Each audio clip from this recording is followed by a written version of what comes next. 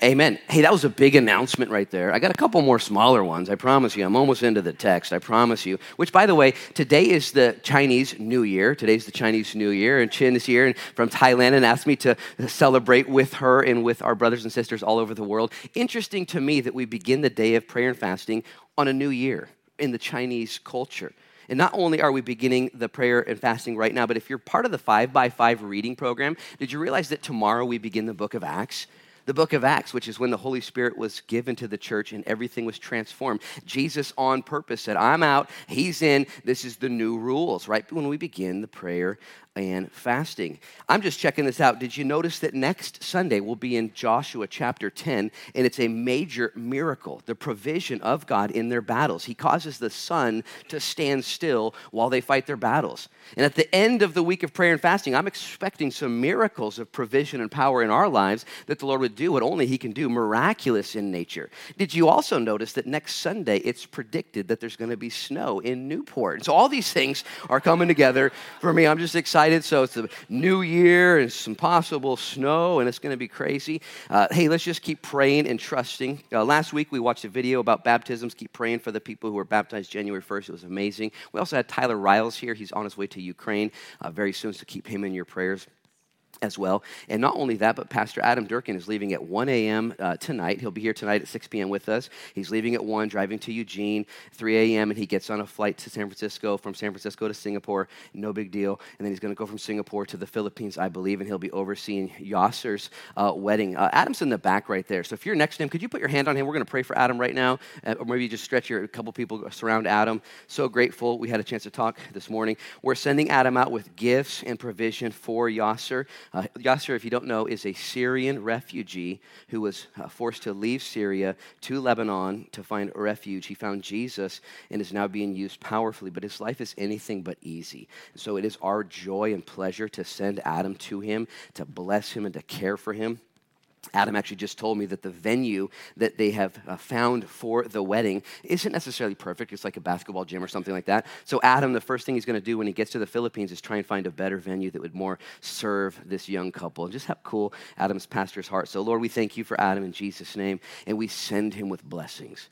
We lay hands on him, Lord, like they did there in Acts 13 as they commissioned Paul and Barnabas to the work of the gospel. Would you bless Adam and bless Yasser and Mylene, Lord, in Jesus' name, his soon-to-be wife. We thank you, Lord. These are miracles, truly miracles of provision and open doors for Yasser. We know his heart's cry. We know the suffering he's been through. And I pray that, Lord, through Adam, you would encourage him and just give Adam the words, give Adam peace and comfort, traveling safeties. May Adam just fall asleep, Lord, take some NyQuil, whatever, and end up in the Philippines, Lord, not even remember the trip. Just bless him, all the security, all the complications, all that we commit to you. And we thank you in advance for what you're going to do. What an opportunity for us to partner all the way in Newport, Lord, with what you're doing around the globe. We ask that in Jesus' name. Amen. Amen. Thank you, Adam, for doing that. We'll see you tonight, Adam. And yeah, you can clap. You can clap. Also, just a couple more announcements here. I wanted you guys to know that we are sending out our giving receipts this week. So if you are a faithful giver here at South Beach Church, we've kept record of all of your giving, so you can then do with that what you may. If you're an online giver, you can log into your accounts right now, download that info, start to file your taxes, however the Lord would lead you. But those should be going out this week as well. So take your Bibles and open them up now to Joshua. One last announcement. I mentioned that youth group is canceled this week. On Friday, though, the middle school and high schoolers are going to winter camp. Pastor Roy Van Wyk with a team of others are joining with Verbatim Calvary Chapel and Calvary Chapel McMinnville. And so they're all going to convene together, 3 churches, middle school and high school. It's going to be next level nuts. So, hey, if you have a middle school or high school, get them signed up, and we'd like to make sure that happens. So talk to Pastor Rory. They're leaving at 4 p.m., so they're going to miss the homemade bagels. Sorry, not sorry. And when I say homemade bagels, I'm talking these are the best bagels you've ever had in your entire life. If you're not, even if you're not fasting, they're going to still be the best bagels you've ever had Friday. Don't miss that. Don't miss that. Take your Bibles now and open up to Joshua 9. And if you were here with us last week, we ended chapter 8, kind of a recovery cleanup mission. They had a big blunder in Ai, chapter 8. Some sin had crept into the camp and some issues that they had undergone, and they fixed those issues, and then God led them into victory. And listen, immediately Joshua took the children of Israel and says, guys, we got to go study the Bible. We were supposed to do that when we got here. Remember the command in Exodus? As soon as you cross over the Jordan River, y'all better post up there at Mount Ebal and Mount Gerizim and read the whole law. Don't leave nothing out. Oh, and Joshua missed that, at least as far as I can tell. So they found themselves suffering, because the more you skip Bible study, the more you skip devotionals, the more you just let dust accrue on this book, which is what Satan wants to, because this book is intended to keep you from sin, but sin is intended to keep you from this book. And you can usually find some direct correlation to your spiritual temperature at any given time based on your connectedness to this book. If you're cold and sad and sick spiritually, I could almost promise you there's been some disruption with your relationship with God's word. Not just God's word, but God's spirit. Not just God's spirit, but God's people. It's a true story. Every single time, you can trace it back. And I just say that, by the way, if you're at home watching online, man, we just love our online audience. We love being able to put the best production value content on the internet and reach people and feed people and minister to people. But it's really, you've all attested to this. It's no substitute for actually gathering with God's people, isn't it? And so you got to make that attempt in 2023 to get back into his word and back into making time for his spirit and into time with his people. We have to do it. I went to a basketball game, I think it was Friday night, I'm not positive. And it was so radical because the gym at Newport High School was completely packed out. And it was so fun to see so many people and the folks coming together to support all the middle schoolers and high schoolers and elementary schoolers and the girls and the boys basketball. It was just so rad. And I just want to encourage you guys that the Lord is bringing us through this season of complications in the last 2 years. But we see Joshua saying, okay, something just went wrong. Let's get back into the book. Let's keep hungering and thirsting after righteousness. Can I just tell you, these guys are spirit-filled, if you would. There's that picture in typology. They're in the promised land, but they need to keep digging into God's word. So too with you. If you're a born-again believer, your sins are forgiven. You're going to heaven because Jesus died and rose from the dead. That's sealed, signed, and delivered. You got nothing else to worry about. But the Bible says to you, you've got to work out your salvation with fear and trembling. Don't waste your days, dollars or deeds. Invest them. Jesus even said, don't make storehouses down here. Huge mistake. Make storehouses up there. Moth and rust and thief can't get to that stuff. And Jesus says, blessed are those who hunger and thirst after righteousness. And so I'm so glad that Joshua brought the men and women and he read the Bible to them in this fashion. This is why I love attending church. This is why I love Bible studies. I love attending conferences where people feed me and listening to sermons. It's so fun. Have you ever just found yourself, man, you're all messed up in your head, you're just doing silly things, thinking weird things, and all of a sudden you turn a sermon on, or you go to church, it's the first worship song, and all of a sudden, reset. You're like, oh yeah, that's what it's all about. Whoopsies, I was way off. This happens to me all the time. And every time I'm more humbled in God's presence, more humbled in God's word, more humbled with God's people. It's so powerful. It's so powerful. I'm so glad that Joshua did that. It tells us, though, that when he did this, it included, I'm just going to read the very last verse of chapter 8. It says, there was not a word of all that Moses had commanded, which Joshua did not read before all the assembly of Israel with the women, the little ones, and the strangers who were living among them. He notes this because it was important. There was all the men. That would make sense in a Judaic culture, all the men there getting the word. He's like, not just the men, but the women were there. And not just the women, but the children were there. And not just the children, but the people that aren't even Jews that had kind of gathered with us, they were there too. Kind of reminds me of South Beach Church just a little bit. We got things for guys. We got things for the women. We got things for the kids. We got outreach ministries for the strangers. Some of you guys look kind of strange right now. You know what I'm saying? And it blesses me. May South Beach Church continue to be a place where the men, the women, the children, and the strangers, those who aren't yet part of our family, are ministered to in this way. I kind of ended with these thoughts last week. Notice that the children are there. This would have been uncommon, but I think it's important. He noted it on purpose. Let me just put this word out there for you moms and dads and youth leaders and Sunday school teachers and teachers in general. To assume that our kids know the word and know what's going on is a huge mistake. They don't. They need to be discipled and cared for, battled for, and prayed for.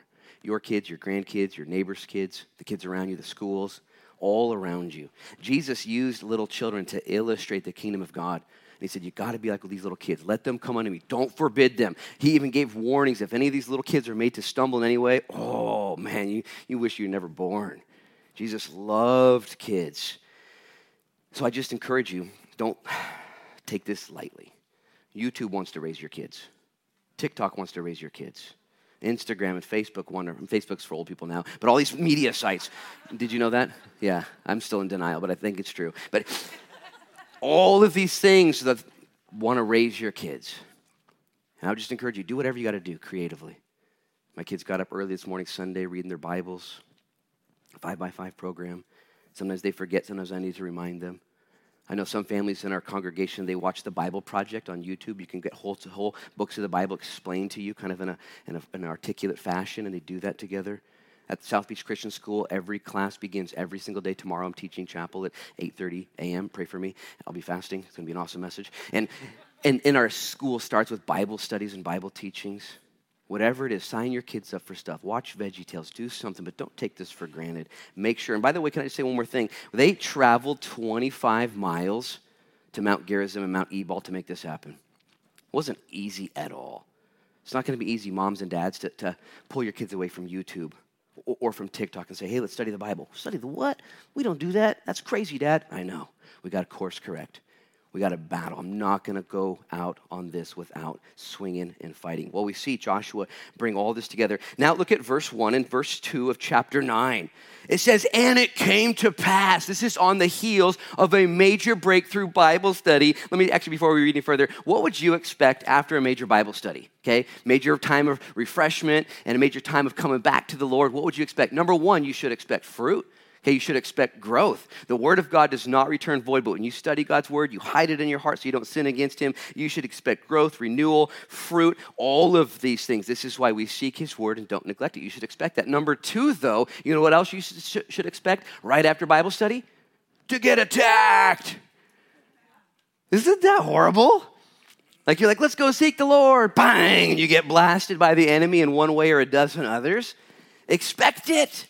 Expect it. Let's just read verses 1 and 2. It says, and it came to pass when all the kings who were on this side of the Jordan, in the hills and the lowlands, and in all the coasts of the great sea towards Lebanon, the Hittite, the Amorite, the Canaanite, the Perizzite, the Hivite, the Jebusite, the Flashlight, and Snow White, they heard about it. All of them are coming out. This is great. And let's look at verse 2. And it says, and they gathered together to fight with Joshua and Israel with one accord. I don't know how they all fit into that Honda Accord. It must have been a big minivan. They're all in one accord, all these nations together. It actually literally says one accord or one agreement or one mouth. And I want to kind of expand on that. They had the same message. This is what the enemy does. He accuses day and night. He just uses the same old lies, same old tactics. Listen, if you're going to step into prayer and fasting this week, I kind of expect it to be awesome, but I also kind of got to keep my helmet on. Like there's going to be some attacks going on. Keep your shield of faith up. Keep the sword out, belt on, breastplate of righteousness, shoes of gospel. You got to be armored up. Expect to be blessed. However, don't be surprised. Matter of fact, let me just tell you what Peter, James, Paul, and Jesus all said about attacks. Peter said you should expect it. He said, don't be surprised. 1 Peter chapter 1. Don't be surprised. Are you serious? You're surprised? Don't be surprised, because you're surprised. I'm surprised. James actually said, Paul said, Peter said, don't be surprised. James actually said, rejoice in various trials when they come your way. How many of you guys aren't at the I rejoice when things get bad point yet? I'm not there yet. Like halfway through, maybe 3/4 of the way through, maybe like 5/8 through, or whatever that is. Maybe when it's almost done, I'm like, okay, I see what's going on. James is like, let's rejoice. Paul in chapter 5 of the book of Romans says, we glory in tribulations. Like, Paul, you cray. And he said, we glory in tribulations because tribulations produce patience and perseverance and hope, and none of that disappoints us. I've said this for so many years, and I want you to believe it. Christians suffer just the same as the rest of the world. We're not immune to suffering because you're a believer, because you're armored up. You might even suffer more than the rest of the world. But Christians suffer with purpose and with hope. We know that God's doing stuff. The rest of the world doesn't have purpose. They're looking for a victimization mentality. Who done it? What the heck's going on? I want alleviation. I want something to take the pain away, where the Bible says, oh, no. Pain is what forms diamonds. Pain is where I do my best work. I said this a couple weeks ago. C.S. Lewis quote, God whispers to us in our pleasures, but he screams in our pain. Don't raise your hand, but how many of you guys want to hear God's voice? Yep. Love you. See, if you want to hear God's voice, He will whisper to you in pleasures. You'll see a rainbow. You'll see a beautiful thing. An eagle will fly over. Oh, the Lord, the Lord. But in your pain, his voice is loud and clear. Don't be surprised. So this attack comes. This attack comes in. Jesus, by the way, not just Peter and James and Paul, but Jesus knew the value of being attacked. Because I don't want to get attacked. I want to study my word. I don't want to have to go through another skirmish, another battle. It's going to happen. Jesus, as soon as he was baptized in the Holy Spirit and he came up out of the water, he was led immediately into the woods, into the wilderness to be tested and attacked. Let me just read to you Luke's synopsis after the attack. And let me just say what I'm trying to say before I read the script. When you get attacked, when you go through a trial, God's intention is to purify you even more and strengthen you, and you come out better for it. It's like going through a great workout. It's like, dude, that workout was crazy. I almost blacked out. I think I might have blacked out. And you come out the other side, and you're stronger for it. Listen to what Luke says in Luke 4. It says, now when the devil had ended every temptation, he departed from him until an opportune time. Then Jesus returned in the power of the Spirit to Galilee. And news of him went throughout all the surrounding region, and he taught in their synagogues, being glorified by all. Are you for real? What's the fruit of the attack Jesus went through? Power, fame, and everyone began to hear about Jesus. Those are good things.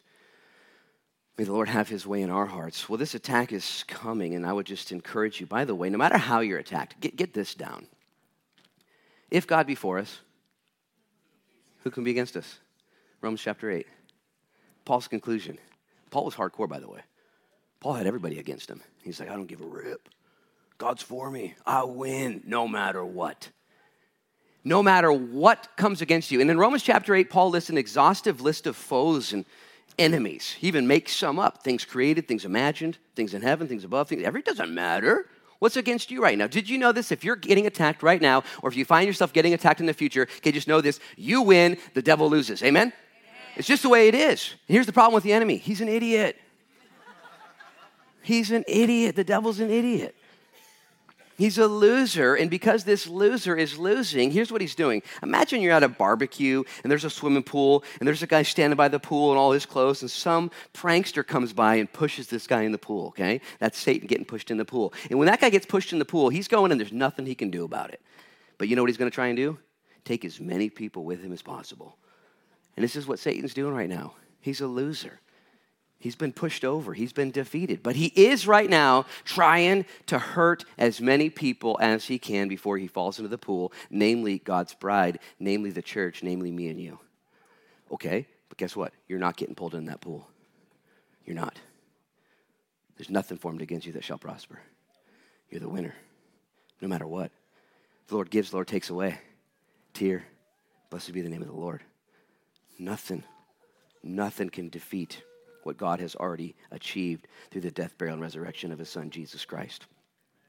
That being said, though, the attacks will come. We see two major ways of the attack illustrated here in verses 1 and 2 and throughout. Number one, we see what I'm going to call the sky is falling attack. Okay? This is when the enemy comes to you. And it's listed here, the Hivites and the Perizzites and the Jebusites and the snake bites, and all these people are coming together. And there's just everything coming in. And you've experienced this in your life, haven't you? It's not just one thing, but it's like a dozen little things. And oh man, the sky is falling. And we get this mentality where the little things compile every single one of us. I get phone calls, I get emails, I get text messages, I get all kinds of things. That's okay. It's my job. Please keep them coming. I'm praying for you. Sometimes I send those text messages and emails out to people to pray for me. It feels like the sky is falling. And it's that approach that the enemy uses to discombobulate us, to come against us. And it could be as simple as your finances are just getting a little bit tough. Okay, we got to figure this out. Then all of a sudden you have a relationship that gets stressed and strained over here. And then all of a sudden your heart begins to beat faster and your health, and you find a little spot here and some things happen. And then you hear somebody question your identity, and you question your own identity and your own value and your own worth. And then maybe the devil puts a trap and you find yourself walking in some sort of immorality, and some sin issue creeps up, and the battles, and then your peace and the fruit in your life, and all of these things. And then your dog has a mess on the floor. All of the issues, and you wash your car and it rains and you feel like you're to blame, and it's just the sky is falling. Did I just describe your life? Whose life is that? Yeah, a couple of y'all out there. It's going to happen. These guys are in the promised land. They've been promised victory over all of these enemies, but all these enemies are going to come together, by the way, like I said, with one accord. Same message. Did you know that Satan, not only is he an idiot, but he's not very creative? He has the same old book of tricks. He's been using the same book of tricks since Genesis chapter 3. All he does is with his mouth accuse and attack those things that God has declared to be true. It's just a message of words. This is why it's so imperative that you know the Word of God. I mean, freak out with me. Let's be Bible people. Let's just know the Word. Let's spend the rest of our life knowing God's Word. Why? So we're not deceived by all the attacks and all the false messages and innuendos that are being perpetrated in our world and also in our own little committee in your own head. I'm not sure if this is true, but I'll tell it as if it is. It's kind of fun. I heard that bank tellers back in the day would get their training with money in order to spot counterfeits. They were given real money for many weeks and months. They were never given counterfeit money in order to spot counterfeit money. But instead, the attack and the design of this kind of training is that tellers would become so familiar with the real thing that instantaneously, when a lie or a counterfeit showed up, without any training about how to identify a false or a counterfeit bill, they knew that's not real. That's not authentic. How? Because they were so confident and comfortable with the real thing. Can I encourage you, Christian? If you want to be a person of discernment, a person of wisdom, a person of balance and strength and a foundation that can't be shook, okay, don't worry so much about all the lies, all the propaganda, all the conspiracies, all the chaos, all the counterfeits. Don't be so worried about that. It's not your problem. There's too much. They create new counterfeits and new propaganda every single day. You know what you need to do? You need to be very, very, very, very, very, very, very, very familiar with God's Word. Be grounded in His Word. Pray to the Lord for discernment. Surround yourself with others who have discernment. Run through your decisions and your thought processes with the people around you that you might lean on their discernment. Confess your need for God's wisdom and God's ways. And I promise you, if you seek God's ways, God's wisdom, God's will, you're going to find it. He's not going to leave you on your own. He's going to say, you're looking for my way, my wisdom, my will? Oh, well, here it is. And He's going to protect you.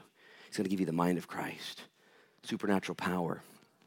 This idea of this one accord attack system coming against the children of Israel, we call this the sky is falling. But then also we see in verse 3, go to verse 3, it says, but when the inhabitants of Gibeon heard that Joshua had done to Jericho and Ai, they worked craftily and went and pretended to be ambassadors, and they took old sacks on their donkeys, old wineskins, torn and mended, old and patched sandals on their feet, and old garments on themselves, and all the bread of their provisions was dry and moldy. And stop right there, eyes up here. These guys pretend to be something they're not.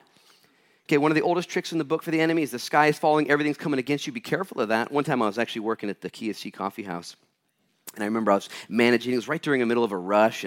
And I was the manager. And I remember like somebody blew something and a cup fell over. And then another order got mistaken. And then another cup fell off and shattered on the ground. And in that moment I saw what was going on. I was like, this is crazy. There's no way that this is happening on accident. And I began to laugh, and I was like, this is hilarious. You know, maybe I was like sleep deprived. It's possible. But I knew it was just an attack. When the sky is falling, too much. Nothing formed against you shall prosper. The second lie, though, is just a strategy of the enemy. Is one of just deception. The enemy's just going to lie to you. The Bible says that Satan is the father of lies, that he just seeks to steal, kill, and to destroy. And so while all these people are coming against Joshua and the children of Israel, that's happening on one front. Now the Gibeonites, they're a separate group. Okay, they're part of that Canaanite group, the mass population. But the Gibeonites, they come together and they said, let's just go lie to them. Let's go deceive them for our own benefit. And so what they do is they disguise themselves as ambassadors. And they come to Joshua and to the rulers of the children of Israel, and they wear kind of ambassador-like clothes, but they're all shabby as if they've been traveling for many months, possibly even years. And they bring with them their wineskins that are old on purpose, deceiving them. And they bring with them bread that they had just baked, but they let it get moldy. They said, hey, we left a long time ago. So long ago did we leave on our journey that our bread is now moldy. Look at our clothes. They've all worn out. It's like we shop at Old Navy. We don't know what's going on. This is crazy. It's kind of funny.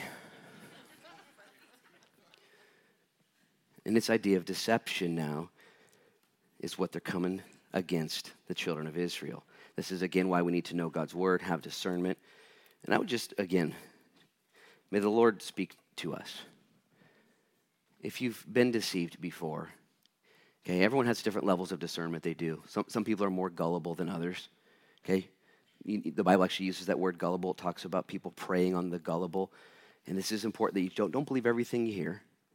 Don't believe everything you think. That's kind of offensive, but I'll say it again. Don't believe everything you think. Okay, test every spirit. Test every message against the Word of God. Find a group of accountability partners and say, I'm seeing this, I'm sensing this. Can you pray for me? And seek the Lord. He's not the author of confusion. Bless you. But he will lead us and guide us and bring us into all things. That word in verse 4, how many of you guys have a different word? It says they worked craftily in my Bible, the third word. Anybody have a different word? What's it say? Wile? Wilily or wilily? In the King James, what's it say? Cunningly. In the King James version, it says wilily. It reminds us of Wile E. Coyote. Remember him? Remember that guy? He was always trying to get the road runner and always trying to do silly stuff and trick him. And this is what the enemy's crafty. Is that not kind of freaky to you? The enemy's like, let's freak these guys out. Let's trick them. Let's absolutely deceive this man or woman into making a huge mistake and decision in their life that they're going to forever regret. Does this sound like some of the things that have happened in your life where you're full on deceived? And they dress up like ambassadors, which to me is crazy. Because when you're dealing with an ambassador from another nation, you don't want to blow it, do you? You don't want to like, oh, shoot, we got some ambassadors here, this is real big-time stuff. And sometimes the enemy can actually trick you into going his way with presenting to you things that aren't necessarily evil or bad, but they're actually attractive in some way. This is why James, Jesus' little brother, says, hey, don't buy things. Don't sell things. Don't travel. Don't go here and don't go there. But instead, ask the Lord, should I buy this thing? Should I sell this thing? Lord, should I go here or should I travel there? And let the Lord tell you what you should do, because none of those things are bad. But what you really want is you want God's will and God's wisdom.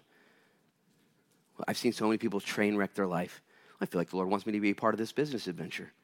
Let me say that differently. I'm going to be a part of this business adventure. Have you prayed about it? Well, the ambassadors are here, Luke. What's your problem? It's a good deal. The economy's booming. I'm going to invest in this way. This gal or this guy, they fulfill me. They complete me. We're perfect together. We met at the bar. What could go wrong? We both go to South Beach Church, That's hilarious. May the Lord give it. One time, I've shared this story before, but I was 21 years old and I was working at that same coffee house. And the two owners above me, I was just an employee, a manager, and they said, Luke, we'd like to make you a part owner with us. We'd like to take this coffee house. It's a growing business. We'd like to go even bigger. And with you and us, we can do this together. And it's a 21-year-old young man who had really no direction in my life at that time. It stroked my ego. It made sense. It wasn't an evil thing. I thought, this is crazy. I don't have to give any money, and I'm a third partner of this business. This is so rad. And I remember I told my dad and mom about it, Joe and Arla Frechette. I lived in Ashland. This is before emails were on phones, before any of that stuff, 21, so this was many, many years ago. And I remember my dad sent me an email response. And I checked my email about once every 3 months at this time in my life. And so there was this email from my dad. And my dad said, Luke, I'm so proud of you. So encouraged by what God's doing in your life. I was planning on going to Honduras at the same time. I had a trip planned. I was taking people into the jungle. My dad said, that's so cool. So my dad then went on to say, you know what, I would love to go to Honduras as well, but I can't because I'm a restaurant owner. And I've got a stack of invoices here, and I've got a calendar here, and I can't do it. And so because I own this, and then my dad asked a question. He said, Luke, I'm just curious. Is this opportunity to be a business owner of a restaurant, is it from God to glorify him and advance his kingdom? Or is it from Satan to distract you from God's real purpose in your life? And when I read the email, I almost fell off the chair I was sitting on. And it was like this moment of, what? And I knew God's call in my life. And it wasn't to be a restaurant owner. It wasn't to have this thing and this prestige in my life. I knew God had called me to the ministry. And this simple question, where's this from? Where's this from? This ambassadorship had crept into my life. And I remember I went to Mike, Kell, and Bobby, the managers. I said, guys, I'm sorry to disappoint you, but I can't be the guy that you need. I'm going to stay the course and trust the Lord. And it wasn't a few months later that I found myself engaged to Crystal Frechette. She had a different last name, but Crystal, my wife, and we got married, and I got hired at the church just a few months later and have been employed. Praise God. Thank you, Jesus. Praise God. They show up with these ambassador clothes on, and they pretend, verse 4 tells us. They took old sacks on their donkeys and wineskins, all of this in an effort to deceive. Now look at verse 6. It says, and they went to Joshua, to the camp at Gilgal, and they said to him, hey, we have come from a far country. Now therefore make a covenant with us. Then the men of Israel said to the Hivites, well, perhaps you dwell among us. So how can we make a covenant with you? Stop right there, eyes up here. You need to know this. In the book of Exodus, God had already told and commanded the children of Israel, when you go into the promised land, no covenants with the people of the promised land. No covenants. You can't do it. It's illegal. Everyone in the promised land, the land of Canaan, has to be wiped out because of their sin, their evil, their paganism, and perversion. They're not okay to deal with.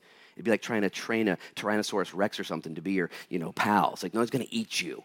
These guys are not good. And so they said to them, hey, how can we do this? What if you're from nearby? They deceived them and said, we're from a long ways away, man. We're all from Walport. We're nothing to worry about here. You guys can be our friends. This is incredible, by the way, because the devil always will try and deceive us and make deals with us. It's not a big deal. It's okay. We're from a far away country. And in verse 7, when they ask this question, they know what's going on. They say, well, what if you're not? What if you're from nearby? Then we're all going to be in trouble. In this moment of discernment, I wish we could double click or pause on verse 7 and say, yeah, ask that again. Run it by Joshua. Seek the Lord. Do something. They do not do any of these things. Have you ever had that conviction in your spirit? Maybe I shouldn't click on this old tab. Maybe I shouldn't answer that phone. Maybe I shouldn't go into that bar. Maybe I shouldn't go through with this business deal. You ever have that feeling? I pray you do. Not because you're an evil person doing evil things, but because the Holy Spirit will speak to you and say, hey, careful. Just recently, I was with some friends praying, seeking the Lord. And God was so powerful in that meeting. My heart began to beat, and I realized where we were going was not the direction that God wanted us to go. And we had to stop and pause and seek the Lord further and ask him, what do you want to do? Don't just go where the devil wants you to go, but instead ask the Lord. Look at verse 8. But they said to Joshua, hey, we're your servants. And Joshua said to him, who are you and where are you from? So they said to him, oh, from a very far country your servants have come, because of the name of the Lord your God. For we have heard of his fame and all that he did in Egypt, and all that he did to the two kings of the Amorites who were beyond the Jordan, to Sihon, king of Heshbon, and Og, king of Bashan, who was at Ashtaroth. Therefore, our elders and all the inhabitants of our country spoke to us and said, take provisions with you for your journey, and go to meet them and say to them, we are your servants now, therefore make a covenant with us. This bread of ours we took hot out of our provisions from our houses on the day we departed to come to you. But now look at it, it's dry and moldy. See? And these wineskins which were filled were new, and see, they are torn. And these our garments and our sandals have become old because of the very long journey. Stop right there, eyes up here. One of the things that the devil will do to you every single time when he's seeking to deceive you is to oversell the product, to really try and convince you that it's okay, to get you to focus on the minor details, the fringe details that don't really have anything to do. Look at our bread. Look at our wine. Look at our clothes. In order that you would be deceived into the further view and the further picture of where this is actually going to take you. And may the Lord give us that discernment when we feel like we're being snowballed. Something weird is going on. Kids will try and do this to you all the time, won't they?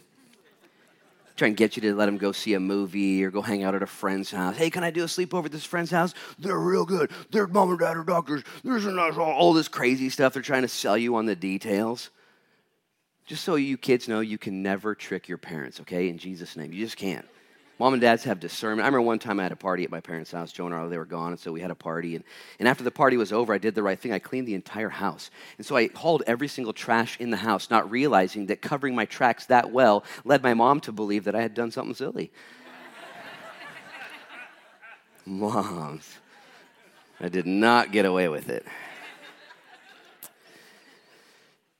But the enemy, far more evil, will seek to convince you that contracting a deal with him is no big deal. Isn't this crazy? We're from a far country. We're not going to be a problem. Just sign this contract that says that we can live, that you won't kill us. We'll go back so far away from you, you'll never see us again. This is exactly what sin says. I'm going to leave you alone. Just do it this one time. Just believe me. It's not a big deal. I'll give you space. I'm not going to destroy your life. Come on. When the enemy do you know this? The enemy only ever seeks to steal, kill, and destroy. There is no negotiating with him. There's no contract, no mutual appreciation, none at all. Jesus comes to give life and to give life abundantly. The thief comes to steal and to pillage and to kill sheep, where the shepherd lays his life down for the sheep. And how many times have I or have you found ourselves compromising, leaving the shepherd, following the voice of the deceiver, and reaping the consequences of death and difficulty? Notice he uses flattery here. Oh, we heard about your God. We just want to be your servants. We just want to be on your team. This is actually going to be good for you. This is going to help you. It's going to alleviate that desire, that pain, that thing that you're going through right now. Trust me, this will not cost you more. I promise. Read the fine print. It's a lie. It's a lie. Verse 14 is kind of hard to read, but we're going to do it anyways. Then the men of Israel took some of their provisions, but they did not ask counsel of the Lord. I'm not really sure how this looked. These ambassadors came with provisions. This is what you would do when you go meet a neighboring country. You would bring gifts to them of sorts. And so here the counselors of the children of Israel, they're like, okay, this story's kind of whack. We're in charge here. But I suppose we could compromise. Hey, what do you have in your goodie bag there anyways? You know what I'm saying? What kind of provisions did you guys bring? Y'all got iPads? Y'all got Switches? What you got? And they took some of it. Took some of the enemy's goods. Now, you could read this differently. And I don't want to build too big of this, but I am going to connect the dots maybe for your mind. It says that their provisions, namely explained, were bread and wine. Moldy bread and old wine. And it could be that the elders of the children of Israel partook of some of that bread and partook of some of that wine. The moldy bread, and the old wine. And then they didn't seek the Lord. It could be that instead of going to the table of what we would call in the New Testament communion, seeking the Lord for discernment with the bread of life and with the wine which represents the blood of our Savior, and asking him, Lord, what is thy will for my life? This looks good, but I feel like it's a counterfeit. They did not seek the Lord's counsel. Now let me just say something so we can all grieve together. Does this remind you of chapter 7? When they attacked Ai and they didn't seek the counsel of the Lord, but just did it their way. And they took kind of the lead on their own shoulders and said 3,000 or 4,000 people could do it. That's all we need. And with pride and with ego, they led. Here they've been flattered into believing that this is not going to be a problem. And instead of asking the Lord what to do, they did the wrong thing. Don't raise your hands. Please don't this time. But how many of you guys have a repeating kind of cycle of sin in your life that you just keep falling for? Just periodically, maybe once a month, maybe once a year, something. Maybe it's an attitude, maybe it's an action. And maybe you're asking yourself, when am I going to learn this lesson? Ah! I don't know when you're going to learn your lesson. I'm still waiting to learn some of my lessons. I got cycle sins, things that come back. Oh, there it is again. Thought we just dealt with this in chapter 7. How is it showing up in chapter 9 already? Because this book tells the truth. There's only one hero in this book. You know that, right? It's Jesus. Only one hero. It's not about men and women of the Bible and how great they are. We're the zeros. He's the hero, period. And it's the same in your life and in my life. We keep falling and failing. And I believe the recipe and the prescription for our success is instead of taking of the moldy bread and the old wine, it's to come back to the bread of life and the real wine and to keep coming to the table of communion. Do this often in remembrance. We're going to take communion together in just a few minutes. And we're going to remember the Lord. And then we're going to respond with singing and worship him. And I don't know what it is in your life right now that's crept up and has caused chaos and compromise in your life. Maybe it's nothing. Maybe you've already cleaned all that up right now. Maybe, though, it's something that will be forcing you to deal with it later. Verse 14 pains me. Look at verse 15. It goes on. It says, so Joshua made peace with them and made a covenant with them to let them live. And the rulers of the congregation swore to them. Now, we, again, don't understand all the government policies here. But essentially, the rulers said, okay, it all checks out. We're going to make a covenant. We won't kill you guys. Now go back to your far, far, far away country and leave us alone, and we'll leave you alone. Well, 3 days later, verse 16, it happened at the end of 3 days, after they made a covenant with them, that they heard that they were their neighbors who dwelt near them. Oh, man, these guys are from Walport, They're right there. Literally, Gibeah was about 25 miles away, so maybe like Yahats or Otis or something like that. You do the math. Burnt Woods, I don't know. Not too far away. And then the children of Israel, verse 17, journeyed, and they came to their cities on the third day, and their cities were Gibeon, Cheruboth, Beeroth, and Kirjath Jearim.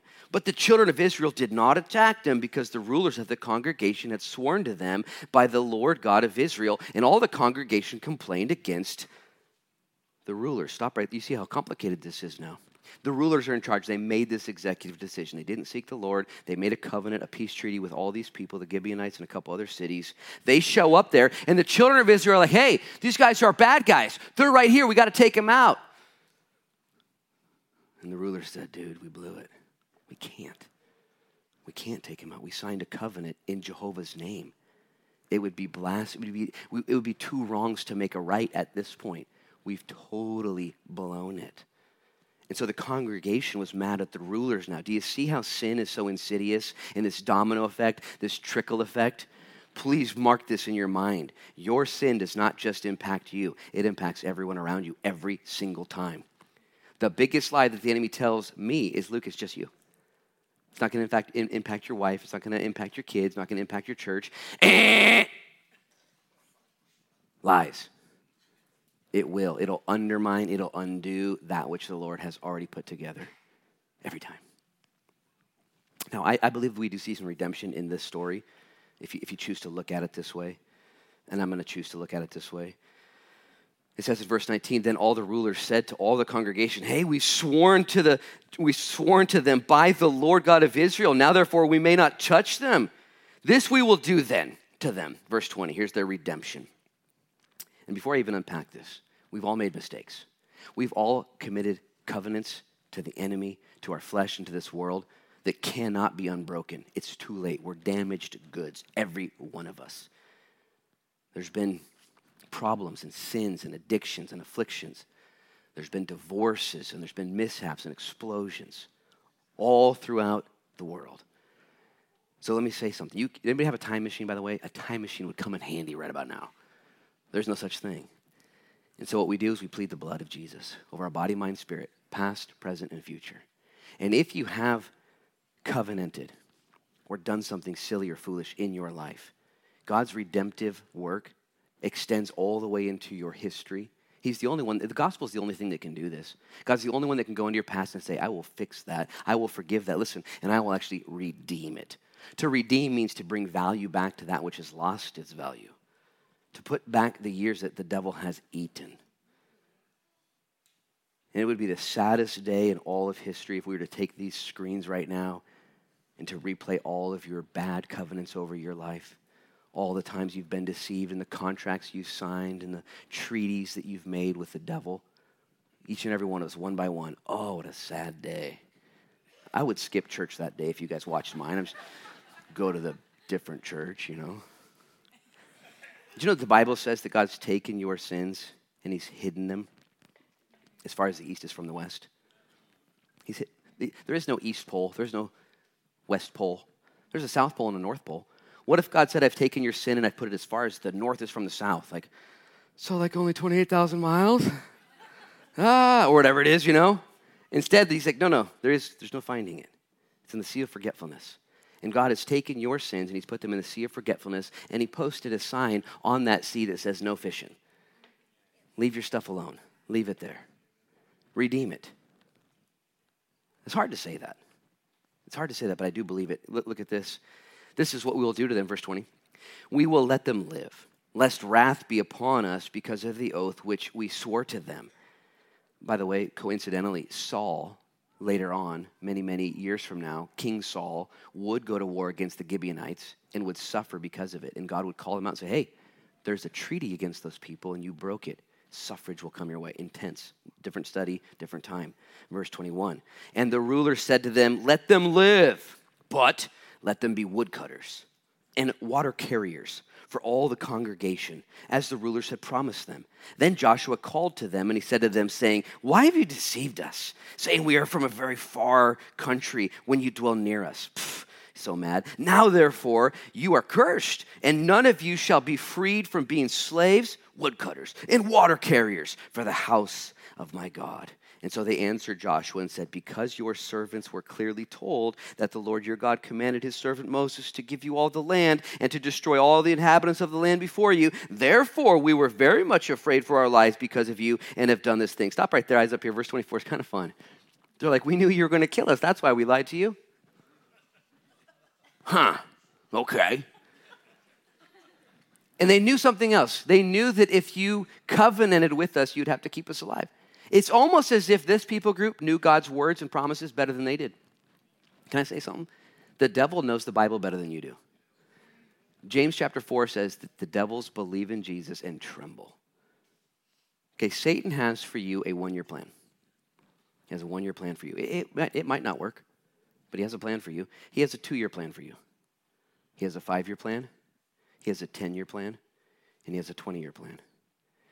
There's a target on your back. He knows what's going on. He knows God's word. He knows God's timeline. He knows better than you will ever know. And so what we must do is know God's word and hide it in our. How can a young man cleanse his ways? By hiding your word in his heart. How can I not sin against you? By memorizing your word, knowing your word. These guys said, we knew what's going on. We heard about all this stuff. We know what the word says.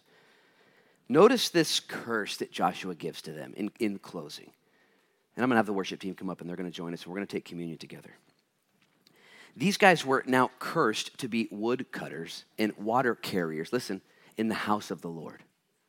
King David would go on later to say, it is better to dwell in the house of the Lord for one day than anywhere else.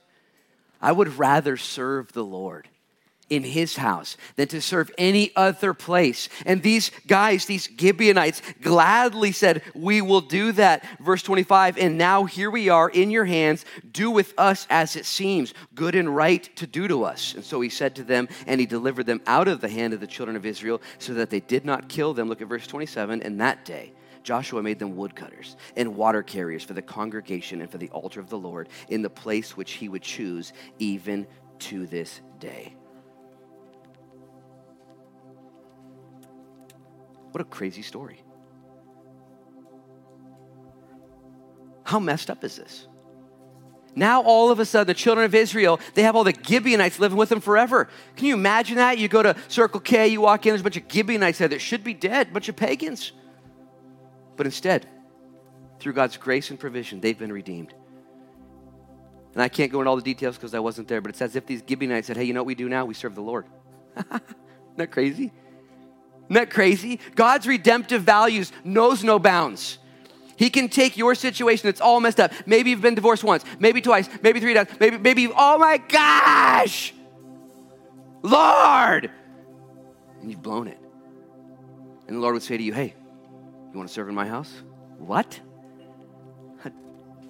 How? How could that even be?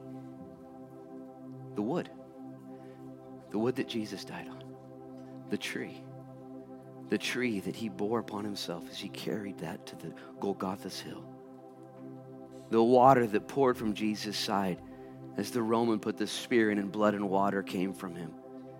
The wood and the water both speak prophetically to Jesus and what he's done, what only he can do. And I want you to know this right now. If you've blown it, if you've gone outside of the will of God, if you've contracted poorly and mistakenly, God would say to you, give it to me, and you can still serve in my house. This is how radical my love is for you. This is how radical my forgiveness goes back to you. And so I'm going to ask you all now to stand with me to take your communion.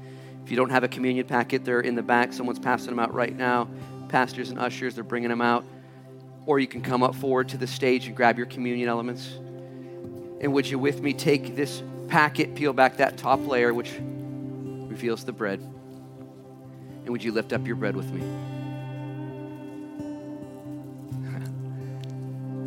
I just checked mine for mold. There is none. It's brand new.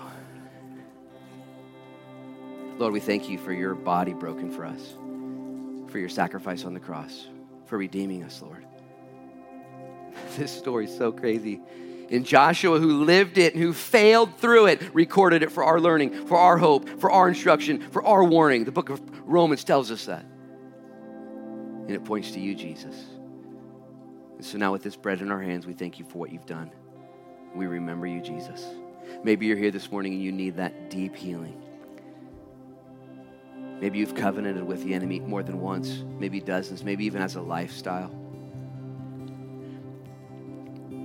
Lord, we look to you right now in Jesus' name. Would you fulfill all those contracts with your blood? Would you buy us back right now? Would you go to the enemy, Lord, and say, yeah, I know what my daughter did. I know what she said. I know what she did. Here's my blood, paid in full, redeemed and delivered.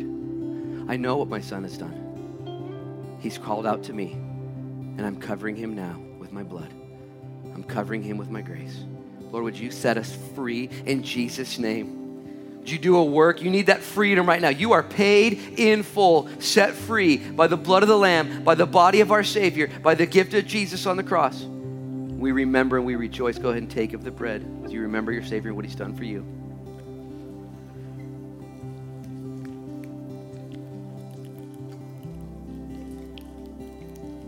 Would you take back that second layer and hold your cup with me, lifting it. Father, we thank you for your blood given to us freely through your Son. The satiation, the satisfaction, the propitiation, the fulfillment, the payment for our sins, my many sins. And I repent. Would you repent with me those sins, the sins of your youth? Oh Lord, renew to us a joy of salvation. Take not your Holy Spirit from us. And use us, as it says in Psalm 51, to declare your goodness to other sinners, that they might know the freedom that comes through Christ. Deliver us, Lord. Break the contracts, break the treaties. And may we, Lord, we're just like the Gibeonites, serve in the house of the Lord all the days of our life. What a gift. What a turn of events. We remember you, Lord. Thank you for your blood poured out for us. Go ahead and take of the cup. Lord, we're going to sing to you now and worship you.